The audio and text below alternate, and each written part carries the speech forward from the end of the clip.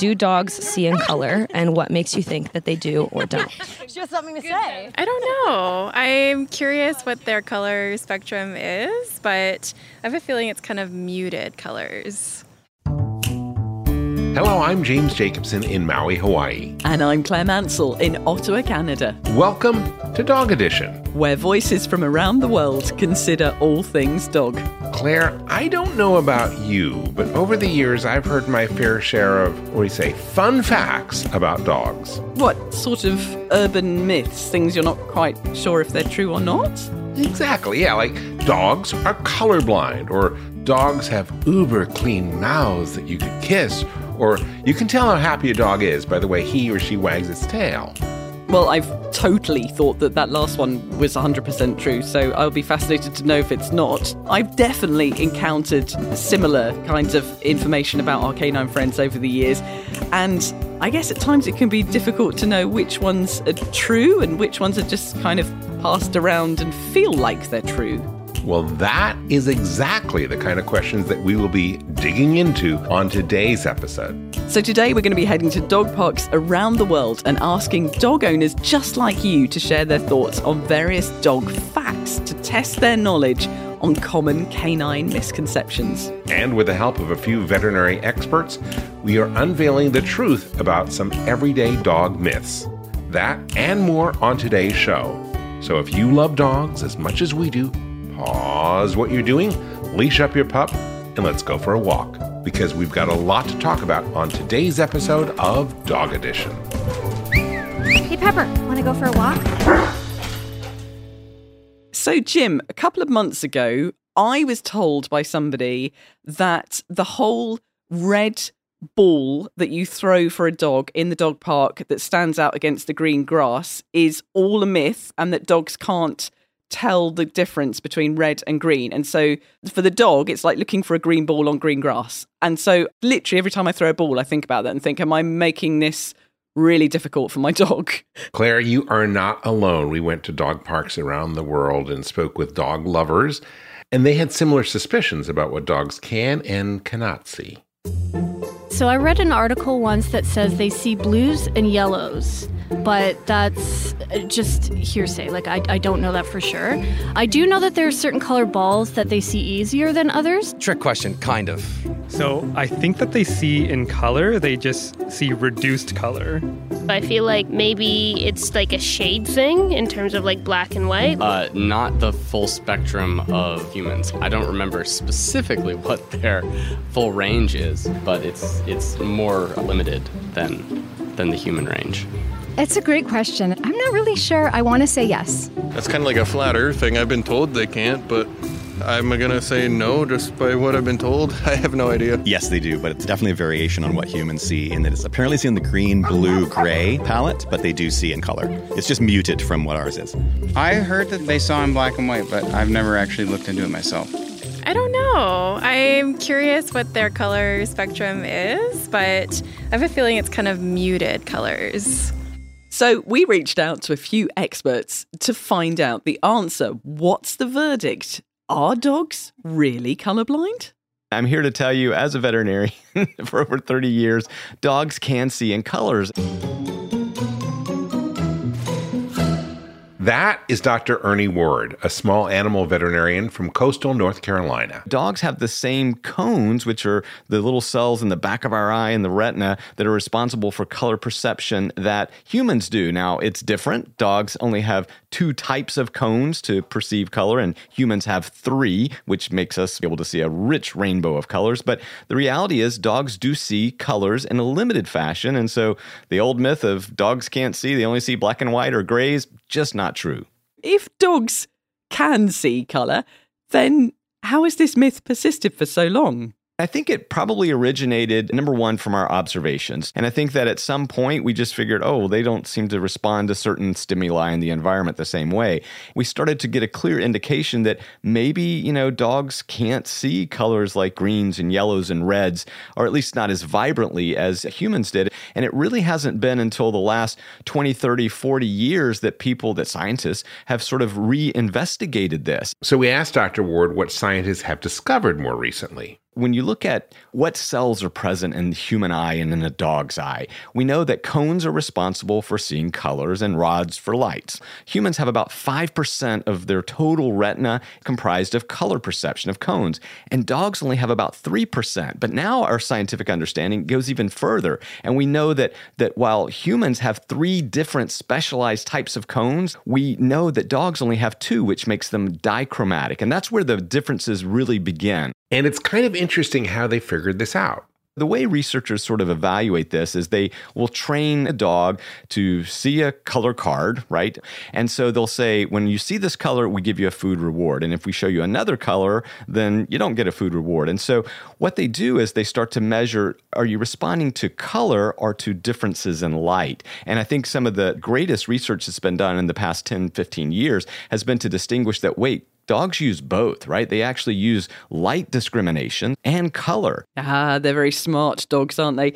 So if dogs can only see a small percentage of the colours that we see, this means there could be certain considerations that we should be making in our everyday lives in order to best suit our pets, perhaps like that ball thing I was talking about.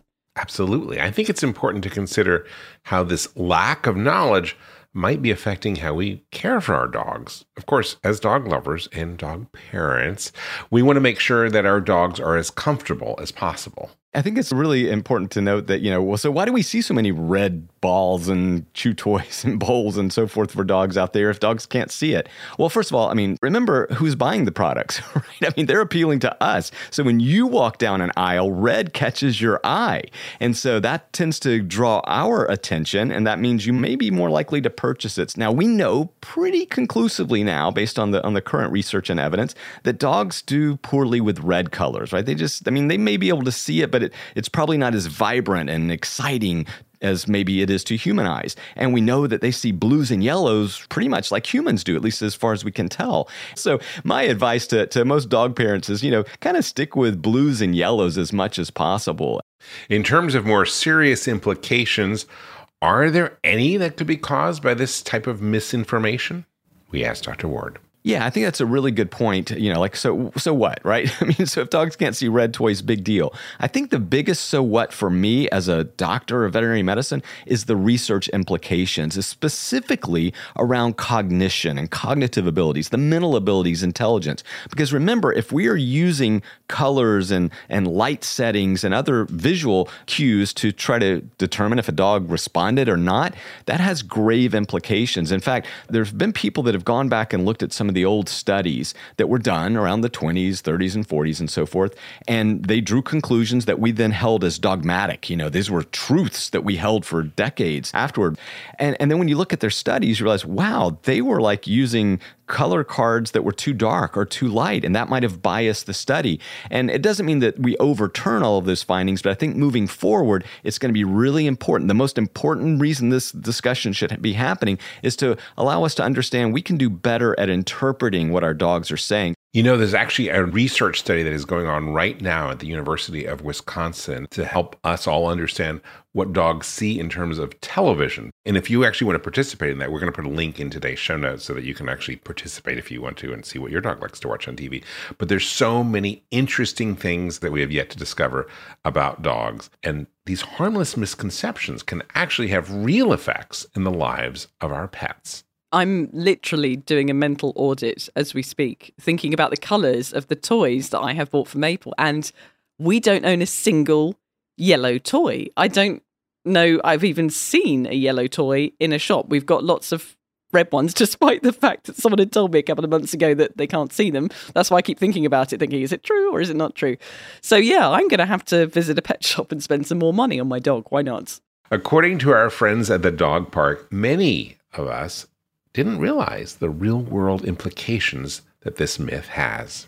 Wow. Really? That is so interesting. I'll have to reassess her toys and everything. Interesting. I didn't know that. Oh, really? Okay. I think the fact that it's pretty much been debunked, but people still don't believe it, is kind of a reinforcement of not believing other myths that have been debunked as well.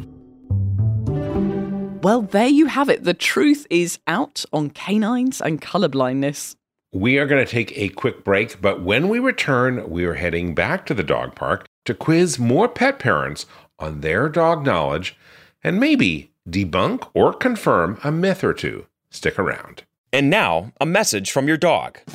Every day with you is like a day at the beach, and I want as many beach days as possible. I want to run and sniff and find a good stick to carry. I want to roll in the grass and warm my belly in the sun. I want to walk with you, run with you, sleep with you, eat with you. And when I eat with you, I want Everpup. The green, grassy, beef liver spike smell wakes my senses. You may not realize this, but it tastes like homemade gravy, especially when you wet it. It infuses any food you give me with health and life and vibrancy.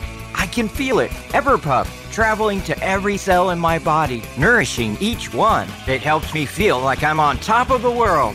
I'm so glad you're giving it to me every day, because every day I'm so glad to be with you. I wouldn't have it any other way. I want my Everpup. It just makes me feel good. I am so grateful to be your dog and for the Everpup you give me. So now that you know what your dog wants, get Everpup, the ultimate dog supplement. Everpup is available in select pet shops and on Amazon. But to get the best price possible, join the Everpup Club at everpupclub.com, where you'll get your first jar for just $8 with free shipping anywhere in the U.S. Go to everpupclub.com and use the discount code DPN. That is everpupclub.com. Everpup, every day. When you need mealtime inspiration, it's worth shopping Kroger, where you'll find over 30,000 mouth-watering choices that excite your inner foodie. And no matter what tasty choice you make, you'll enjoy our everyday low prices, plus extra ways to save, like digital coupons worth over $600 each week. You can also save up to $1 off per gallon at the pump with fuel points. More savings and more inspiring flavors make shopping Kroger worth it every time. Kroger, fresh for everyone. Fuel restrictions apply. Hey, it's Kaylee Cuoco for Priceline. Ready to go to your happy place for a happy price? Well, why didn't you say so? Just download the Priceline app right now and save up to 60% on hotels. So whether it's Cousin Kevin's Kazoo Concert in Kansas City, go Kevin, or Becky's Bachelorette Bash in Bermuda, you never have to miss a trip ever again. So download the Priceline app today. Your savings are waiting. Go to your happy place for a happy price. Go to your happy price, Priceline. Welcome back to Dog Edition. Before the break, we cracked the code on canine color blindness, and now we're heading back to the dog park to investigate another commonly believed dog fact. Claire, how much do you think you know about your dog's tail? The one thing I would say is I've always assumed that the wagging tail is kind of a sign of happiness, that we're all relaxed and we're all together and it's, and you know, a nice setting. So I do think a wagging tail means a happy dog. Well, you're not alone. We went out to the dog parks to find out if people agree. I've heard controversy over what tail motions mean what. Not necessarily. It's all contextual. I think the tail is a huge indicator of behavior and sort of what the dog's thinking about and what the response is going to be. I've learned from my friend Carol, actually, that I always assumed it meant that she was happy, but it could also mean anxiety, I think. Oh, that's a complicated one because it does sometimes and in some dogs, but not always and not every dog. It depends on context. Sometimes waving the tail, if it's really rapid, it means that they're agitated. Sometimes if it's slow and lazy, it means they're happy or they're just content or they're happy to see someone. It wags for multiple reasons, I think, yeah. Not just happy. His tail's a weapon, though. When he's happy, like, look out. I think it can mean many things. I think happy. I think it can mean curious, inquisitive.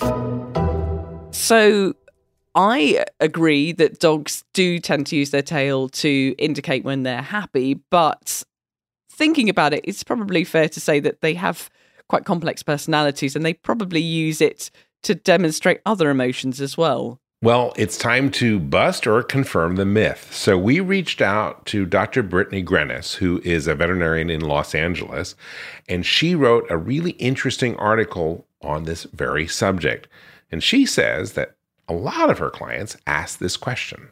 I definitely hear it all the time, especially when I go into an exam room. I will often see the dog's behavior and notice that based on their body language, maybe they're a little bit nervous or hesitant, so I'll take it a little bit slower with them to make them feel more comfortable. And the owner will kind of pick up on the fact that I'm taking it a little bit slower with their dog, and they'll be like, oh no, it's okay. See, my dog's wagging his tail. It's totally fine. He's happy. And then I have to try to explain to them that just because their dog is wagging his or her tail doesn't necessarily mean that they're feeling joy and excitement, but rather they might be fearful and nervous of the situation. I think a lot of people might be quite shocked to hear that. Well, it makes sense when you consider how many emotions dogs have and how limited their means of communication is. I mean, they don't have language, at least language that we understand verbally, and so they use their tail as a type of language. So if it doesn't just mean that a dog is happy, then what other emotions does it characterize? And how do we, as their humans, begin to tell the difference between all the types of wagging tails?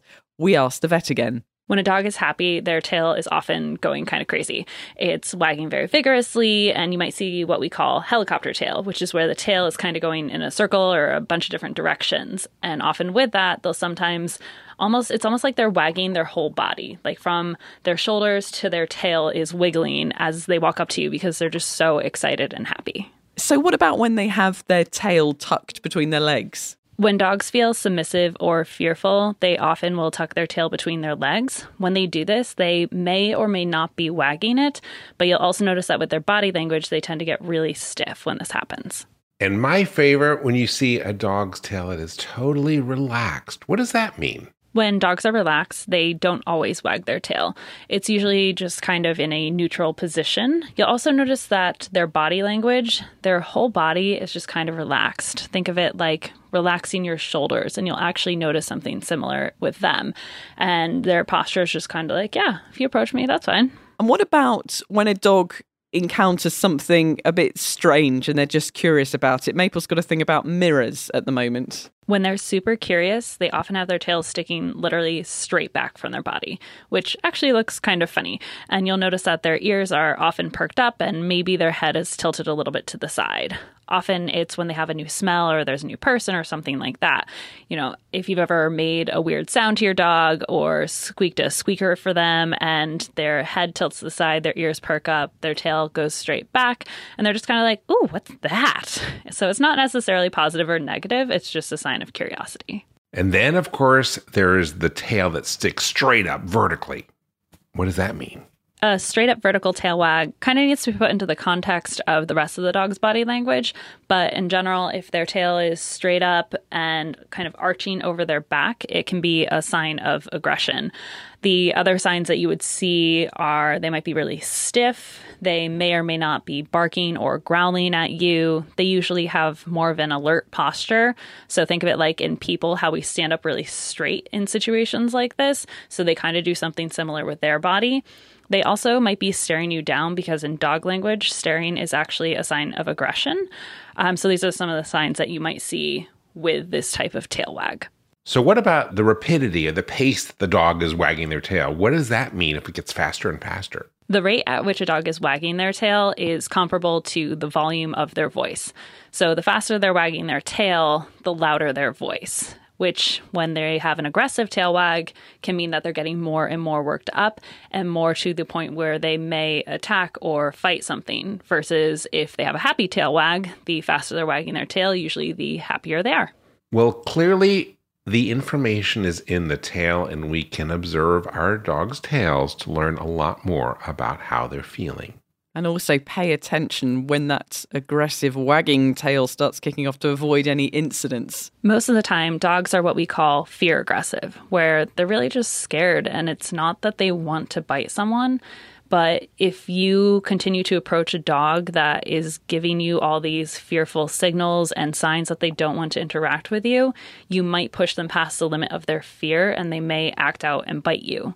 You also can see this with dog-to-dog interactions. When you are forcing your dog to meet another dog and both dogs are giving signals that they don't want to meet each other, they may end up getting into a fight with each other, which obviously can end very poorly. So what's really unfortunate is that in addition to humans being put in harm's way if you can't read the body language, is that you kind of have a breakdown in communication between the parent and the pet as well. Absolutely. And you're not only putting people in danger, you could be putting the dog in danger as well.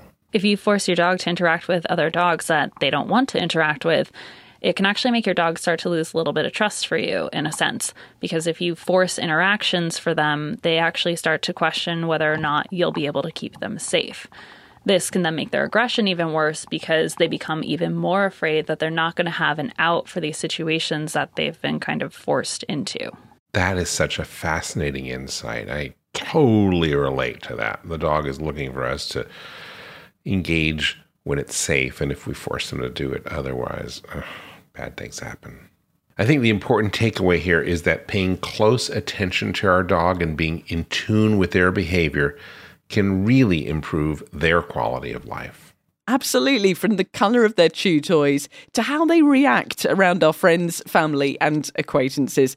Our pups are communicating in their own ways and giving us clues about their comfort levels. Well, those are all the myths that we will be busting on today's show. If you enjoyed this episode and have your own misconceptions or common beliefs that you'd like us to dig into, we'd love to hear from you. You can reach out to us via our website, which is dogedition.com, or contact us on social media. As always, we'd like to thank you for listening to this episode and bringing Dog Edition with you along on your walk today. Special thanks to Dr. Ernie Ward and Dr. Brittany Grenis for sharing their insights on today's show. We will have links to more information in the show notes so you can get some more scholarly research on what these myths are really all about. We'll be back with another episode soon, but until then, you'll probably need some stuff to listen to. Yes, lots of dog walks and lots of listening time. So if you're looking for more dog podcast content, then please check out our sister shows, including Jim's show, The Long Leash. And of course, follow along in your app to make sure you don't miss our latest episode. I'm James Jacobson in Maui, Hawaii. And I'm Claire Mansell in Ottawa, Canada. On behalf of all of us here at Dog Podcast Network, I want to wish you and your dog a very warm aloha.